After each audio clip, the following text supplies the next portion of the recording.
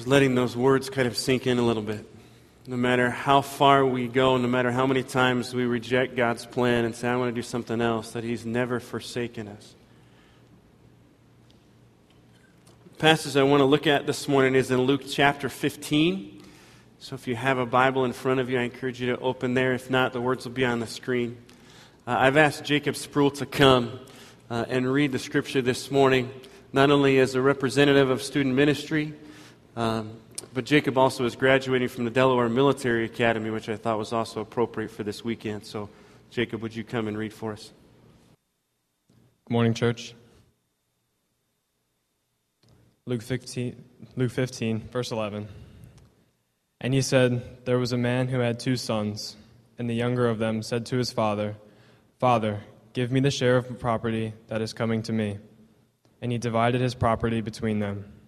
Not many days later, the younger son gathered all he had and took a journey into a far country. And there he squandered his property in reckless living.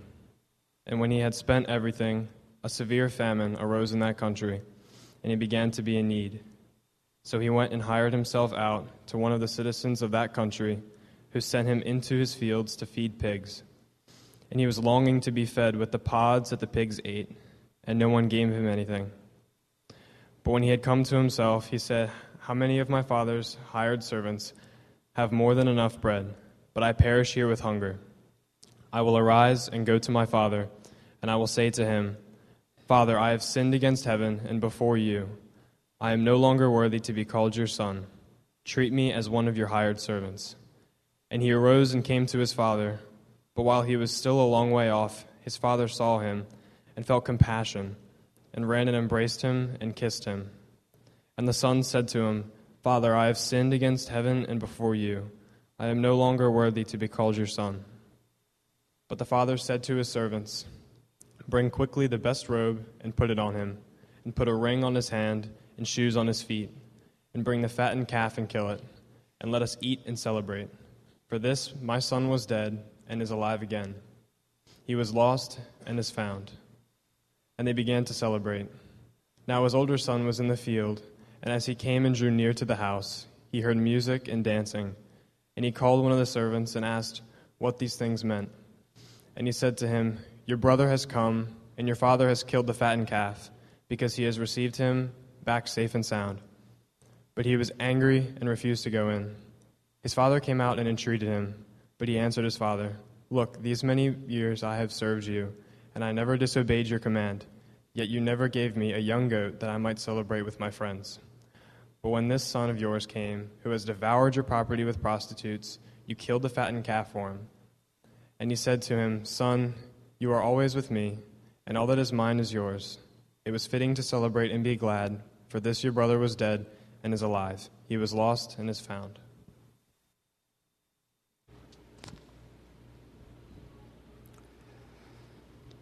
Thank you, Jacob. Will you pray with me? Father, we have the opportunity and the privilege to be able to understand your word. God, I thank you for putting it in ways that we can understand. Father, we thank you so much for the freedom we have to be able to come to this place, to be able to open your word, to proclaim it loud. God, we thank you for the call that you've given us to not only do that within these walls, but to do that in our lives and in our homes, in our workplaces, in our neighborhoods. Father, we pray now that these words would be your words, not my own. Help us to understand this passage for what it means. And we pray this in Jesus' name, amen. Now, during the 14th century, there was a duke named Duke Reynold who ran what is now part of Belgium. And Duke Reynold had a younger brother named Edward, and Edward was convinced that he was supposed to be the one who ruled the kingdom. So he formed a coup and quickly overpowered his older brother. And after he had captured Reynold, he decided to build a room over him with windows and a normal doorway. And he told his brother, the day that you can walk out of this room, I'll give your title, your kingdom all back to you. The twist is, King Reynold, or Duke Reynold, was known to be an incredibly large man. And he couldn't fit through the doorway that was built. And his brother knew that he couldn't resist food, so every day he sent in delicious food to his brother. And people would criticize him, saying, "How can you treat him this way?" And he said, "My brother is free to go whenever he wants. He just hasn't chosen to do so." 10 years later, he's still in the room. He only gets his kingdom back because Edward died in battle. They had to dismantle the room to get Reynold back out. Duke Reynold only ruled a few months after that due to such poor health. Freedom was right there in front of him. But the price of freedom was way too much for him. It asked way more of him than he was willing to pay. Curtis gave me the opportunity to preach this morning as he's in between his studies. We've looked at the book of Philippians for the last several weeks. He's going to start a study on Esther. And looking at this weekend in particular, I thought this is a good time to look at what is freedom. What does the Bible say about freedom? What does our culture say about freedom? And what may be different about these two? And in this passage that Jacob read, we see a young man who dabbles in what freedom can look like. And he has several definitions of what this looks like. We're going to take a look at those. But we see three sections in this story. And we see how what we see as freedom, we really have bookends to that. We define our freedom by what we are freed from and what we believe we're freed for. So if somebody's looking for freedom from a medical condition, that's what they're hoping to be freed from. And they're hoping they're freed for the purpose of a longer, better quality of life. Somebody who's in a financial debt, they hope to be freed from that so that they can spend their money a different way. But we all have different things that we would long to be free from.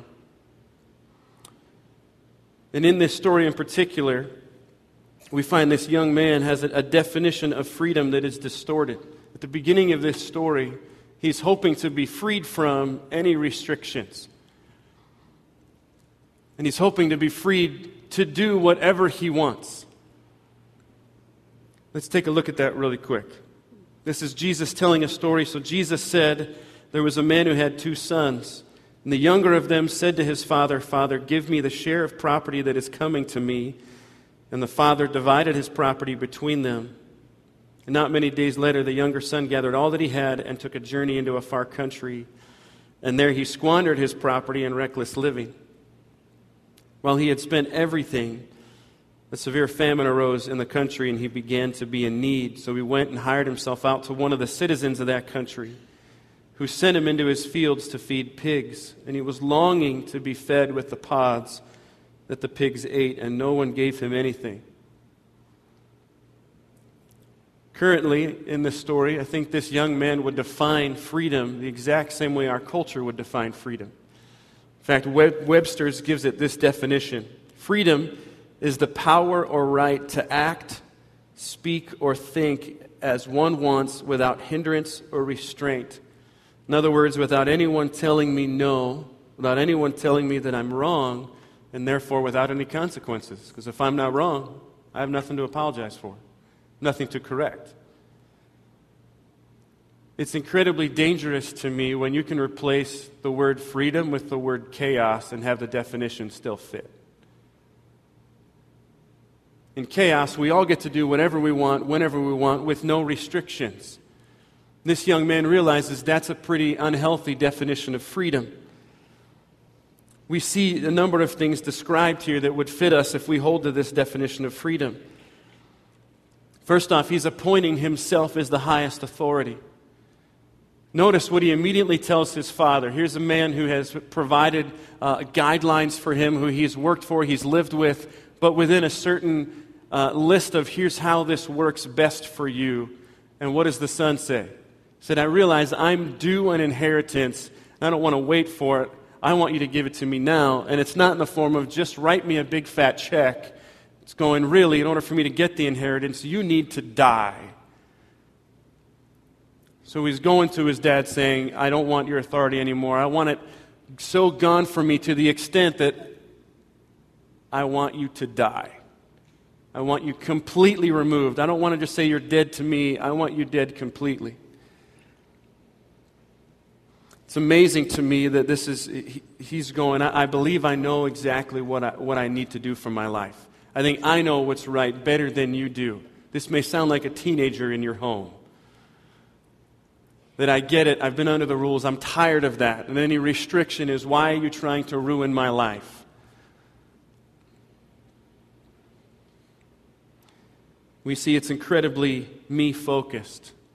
Verse 12, he makes the request, give me the share of the property that is coming to me. Nobody else exists in his world except himself. He desires things to be now rather than later. Verse 13 starts that not many days after getting what he wanted, he took off.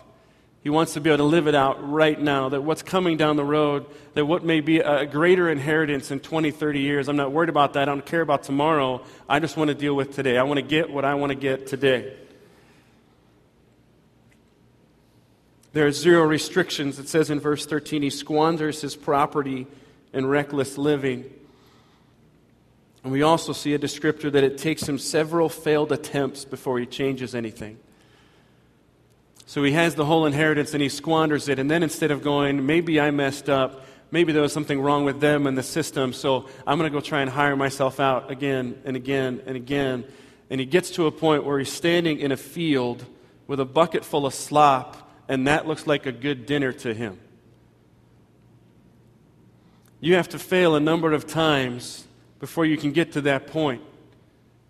But it's going, what is the result of this kind of thinking is that something else must have wronged me because it was my freedom and my right to go do and spend what I wanted, and it didn't turn out the way I wanted, so therefore you infringed on my rights.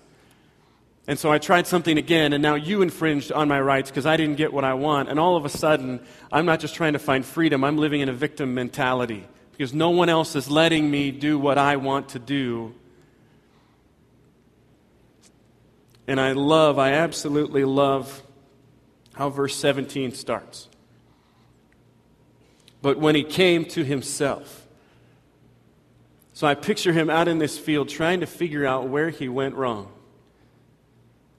Because when you're all about you, you end up in a field by yourself and no one doing anything to help you out, where he ends in verse 16. And as he's going back through, well, I tried this and it didn't work, and I tried this and it didn't work, and I tried this and it didn't work. He's looking for somebody to blame so it's not his fault. And he keeps trying to point fingers, and then when he came to himself, that's when it dawned on him. Maybe the problem with all these situations that have gone wrong in my life, the common denominator is me. So when he comes to himself, he realizes that the freedom he's been pursuing wasn't freedom at all. I love how Tim Keller puts it as we get into this next section of freedom being restored. Tim Keller had a quote, and it was what's the idea behind the slides, behind the whole idea of fish out of water, is he said, we need to recognize what we've been designed for. He says, a fish must honor his design. A fish is designed for water, not for land. So a fish will learn very quickly that the ultimate freedom of getting out of the bowl is not freedom at all. Real freedom, as Tim Keller puts it, real freedom is finding the right restrictions. He goes on to use an illustration of a train. A train is free only so long as it stays on the tracks. A train that jumps the tracks is free of the rails, but no longer free in the most important sense of the word. It's a freed wreck that can't go anywhere. Free, but no longer truly free. We see in verses 17 to 24 that this young man begins to realize this. But when he came to himself, verse 17, he said, how many of my father's hired servants have more than enough bread, but I perish here with hunger? I will arise, I'll get up and go to my father, and I will say to him, Father, I have sinned against heaven and before you. I'm no longer worthy to even be called your son. Please treat me as one of your hired servants. And he arose and came to his father. But while he was still a long way off, his father saw him and felt compassion. We just sung about that. and ran and embraced him and kissed him. And the son said to him, Father, I have sinned against heaven and before you. I am no longer worthy to be called your son. But the father said to his servants, Bring quickly the best robe and put it on him, and put a ring on his hand and shoes on his feet, and bring the fatted calf and kill it, and let us eat and celebrate. For this my son was dead and is alive again. He was lost and is found, and they began to celebrate. Now his definition of freedom looks a lot different. He would say at this point, what I'm hoping to be free of is sin. What I'm hoping to be free of is all these wrong decisions I've made. And what I'm hoping to be free for is now a healthy, growing relationship with my Father. I want that back. He said, freedom isn't being gone of restrictions. Freedom is being able to go, all these things that are weighing me down, all these things that are stopping me from honoring my Father joyfully, they got to go. That's freedom. It's dropping the weight. It's going, anything that's hindering me, any distraction on the road to following Jesus, on the walking daily with Jesus, anything that's going, hey, look over here. Hey, this is going to make you feel good. Hey, this is a smart decision. He's going, no, I want to stay focused on my Father. And I need to get as much of this stuff, I need to confess immediately so he knows what's most important to me is you and me. The description of what that freedom looks like is a complete 180 of what he just had. In verses 17 to 19, he recognizes God, the Father, as his highest authority.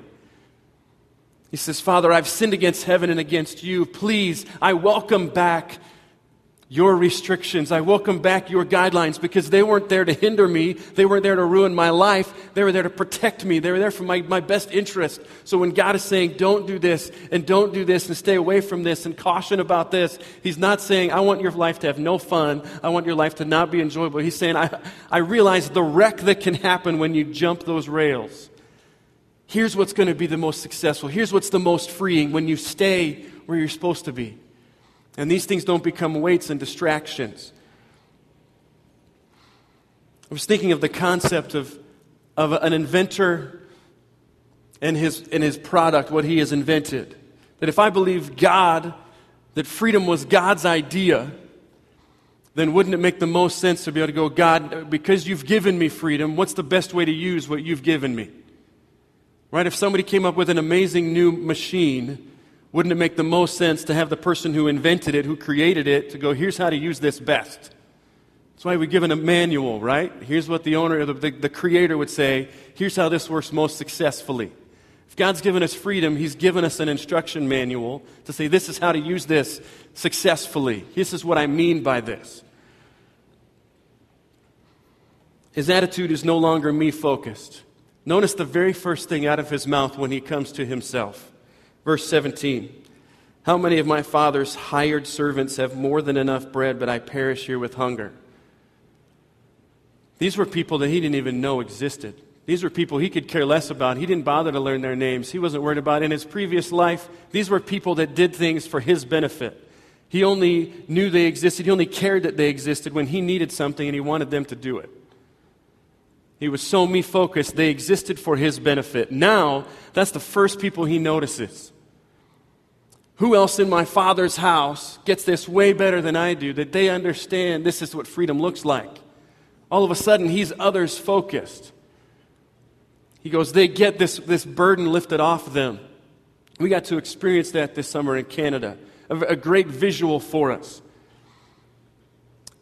When we headed out into the woods for a week, we were given a pack to put everything in it. We needed food, clothes, survival gear, whatever it was. And the pack weighed 50, 60 pounds per person. And then you were joined with one person. That's right, why we did a parent-teen trip. You were joined with one person in a canoe. And so as we went lake to lake to lake, to get from one lake to the other, we had to carry everything across the trail and then get to the next lake. And a few of our students, Jacob Spruelbring, one, Matt Kazalka, Caleb Holloman, they had an idea. And it was a couple days in, when they get to the end of a lake and it was time to carry everything, they strapped their stuff on. They took the burden of the canoe off their dad, they put it on their shoulders, and they started running down the trail. Of course, as the youth leader, I'm like, well, there goes a sprained ankle. There goes someone. We got to carry him too. But it was amazing. They flew through the trail and got to the end. But when they got to the end, they didn't go, oh, I'm glad this burden is done. I'm going to sit here until the group comes back. They dropped the burden and turned and sprinted back toward us. And they said, me recognizing that this burden can be lifted off me is not just about me. It's about helping others see that this burden can be lifted off you. And that was such a visual the entire week that sort of sparked. So those 3 guys ran and helped 3 other people that came. They put the burden down. Now there's 6. 6 are running back down the trail helping other people grab stuff. Now there's 12. And this whole group, we're not just going to take off in our own freedom. My freedom doesn't exist for me. My freedom exists so that I can help other people see that this weight can be lifted from you too. And he's starting to get this in this passage, that this whole idea of freedom has nothing to do with me. I've been freed for a greater purpose than that. He recognizes that there are God-ordained restrictions. Notice he doesn't say, please take me back as a son, I'm sorry. He says, please give me the same restrictions you've given your workers, because that's what I need. That I see when I make the decisions, when I exercise my own rights and freedoms and privileges, I make bad decisions. I need those restrictions. He has an incredibly humble attitude. We see it in verse 21 again with saying those things to his father, I've sinned against heaven and against you. And instead of instant gratification, it's what I call marathon gratification. The father begins to bring out and have his servants bring out a number of items for him. He sends one servant to say, go get a robe. Let everybody know this is an honored guest in our home. And in that culture, honored guests didn't have a 3-day period where it was like, all right, it's about time you get going. Guests were welcome to stay as long as they wanted. And there was a joy for the host to go, this person, this honored guest, wants to stay in my home for a long time. So the father is going, get that robe, get it on him, let everybody know this is a joyful thing that he's coming and he can stay as long as he wants. But he said also put a ring on his finger. That's a family ring. That's going, not only is he in and he can kind of sit at a side table at dinner, like he is next to me, he is part of the family. This isn't going away anytime soon. And if we think in a culture where Jesus a number of times walked into a home, the first thing that was done was his sandals were taken off and somebody would wash his feet. Right, he mentions that when he sits down with the Pharisees when he said, I've shown up and nobody's done that, but here's a weeping sinner who's wiping my feet with her tears. Notice the father, I didn't catch this till this week as I'm studying this, the father runs to the son, which is an unbelievable picture of grace. But he's running to his son and telling his servant as well, bring sandals, bring shoes for him, so that the moment he steps back into the house, there's a clear role definition between him and the servants. That they will get to take these off and clean his feet. And then he said, kill the fatted calf. This was a calf that you've been intentionally fattening for an incredibly honored guest that may come. So instead of instant gratification, of him finding joy and happiness is not in his own decision making. It's God going, I have all of this for you and over a long period of time. We see this definition of biblical freedom being the release from the control of sin for the purpose of delighting in my relationship with my liberator, with the one who set me free, Jesus Christ. Champ's already read a portion of Scripture about it. Galatians 5 says, you, my brothers and sisters, were called to be free. But do not use your freedom to indulge the flesh. Do not use your freedom to indulge yourself. Rather, serve one another humbly in love. Peter says in 1 Peter 2:16, live as free people, but do not use your freedom as a cover-up for evil. Paul found real freedom in giving up his rights. In 1 Corinthians 9:19, he writes, for though I am free and belong to no man, I make myself a slave to win as many as possible. It's just like our students. Many said that week that men became boys that week. I'm sorry, the other way around. Boys became men that week. Because there was a reality that I'm not just here for me anymore.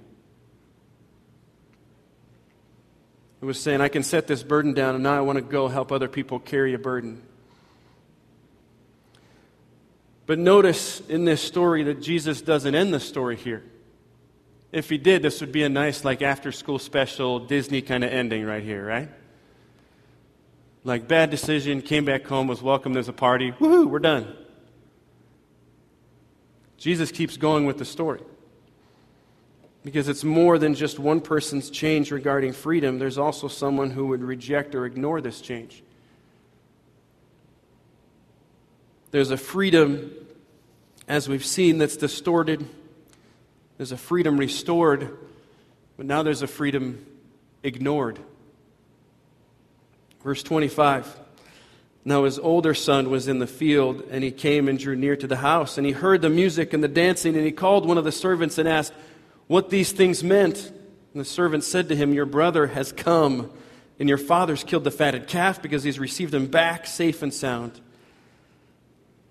But the brother was angry and refused to go in. His father came out and entreated him. But he answered his father, look, these many years I've served you. I never disobeyed your command, yet you never gave me a young goat that I can celebrate with my friends. But when this son of yours came, notice he's disowned him already, who has devoured your property with prostitutes, you killed a fatted calf for him? And he said to him, son, you're always with me, and all that is mine is yours. It was fitting to celebrate and be glad for this. Your brother was dead and is alive. He was lost and is found. Now, for years growing up, I kept trying to justify this older brother, because his story is my story. I grew up with a number of younger brothers in my life. Classmates, family members, cousins who said, I'm done with all the restrictions. I'm done with being told what to do. I'm going to run my own life. And I remember watching them make a bad decision and taking notes. Oh, I don't want to do that because that ended really poorly. I don't want to make that decision. Oh, I'm going to honor mom and dad. Let me jot that one down and underline it, bold it. And I began to kind of see everything else happening.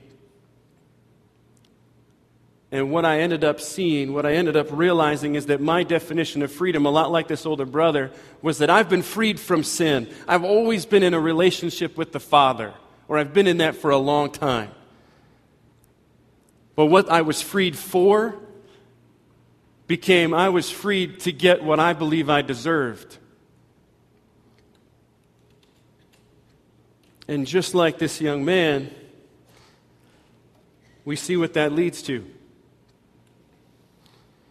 We see even though he had experienced and he knew the life of a growing relationship with the Father, he again fell back into being me-focused.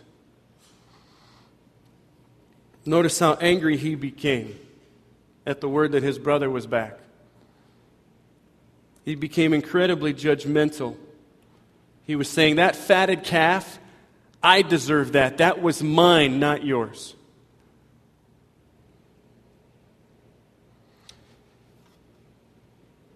I remember in high school having somebody make some really bad decisions in my youth group, and I remember taking note of it. And I remember going off to college and coming back my senior year and going, oh, let me go back to my church, my home church with my family. And the first person to greet me with a giant smile on his face was this kid that had made all these horrible decisions. And I remember how ticked off I was. I was so mad to kind of go, well, you blew it. Like, I've been working hard. Here's my whole list of stuff that I've been trying to do to get people that excited to see me, and yet here you are. It was incredibly judgmental. I felt incredibly entitled. Notice the list of stuff that he's rattling off to his dad. This is why I deserve that, not somebody else. It's an attitude that's dripping with bitterness. Notice how turned off to repentance he is. Somebody says, I've recognized how much I need God, how much I recognize the results of my sinful choices. He could care less. It's amazing to compare the previous verses where the prodigal son comes home, and as he's coming home, humbly, the father is running toward him. But notice in this situation with the older brother, here's a guy going, I'm staying right here. I'm going to make dad come to me. I'm not moving. Perhaps there's been a situation in your own life where you've been hurt, you've been scarred, and you might not have said it out loud, but you may have said it in your head that it would take an act of God to move me. It's exactly what this guy's saying. That the Father, you've got to come to me to change my heart. I'm that bitter. I'm that angry right now. The last descriptor of this kind of freedom is that there's a complete lack of forgiveness. And it's the only reference in here that I didn't necessarily give a verse to, even though it's dripping in this section. But take note where Jesus ends the story. Where is the older brother when Jesus concludes? He's still outside. He's not coming into the party at all. He's fine to stay in his bitterness and entitlement and anger because he believes he was freed from sin to now get what he has earned. It's not how grace works. What's amazing to me is, as we've been looking at Luke 15, Luke 14 gives a parable from Jesus as well about a great banquet and about a number of people that are invited to this banquet. And on the night of the banquet, Jesus goes, all right, let everybody in. And everybody who had gotten a ticket says, I can't make it tonight. I got a hair appointment, or I got to do my taxes, or whatever. But there was excuse after excuse after excuse. And Jesus says, well, then go out and get anybody. We're having a party tonight, and we're going to have people here that are going to celebrate with us. It's again describing there are a number of people that would say, I got my ticket, but I'm not coming in. I'm not celebrating that. Are we here just to be able to go, I've got mine, and I'm going to keep working hard to do what I hope I get in return? Or do we see that we are freed to help other people realize this burden can be lifted?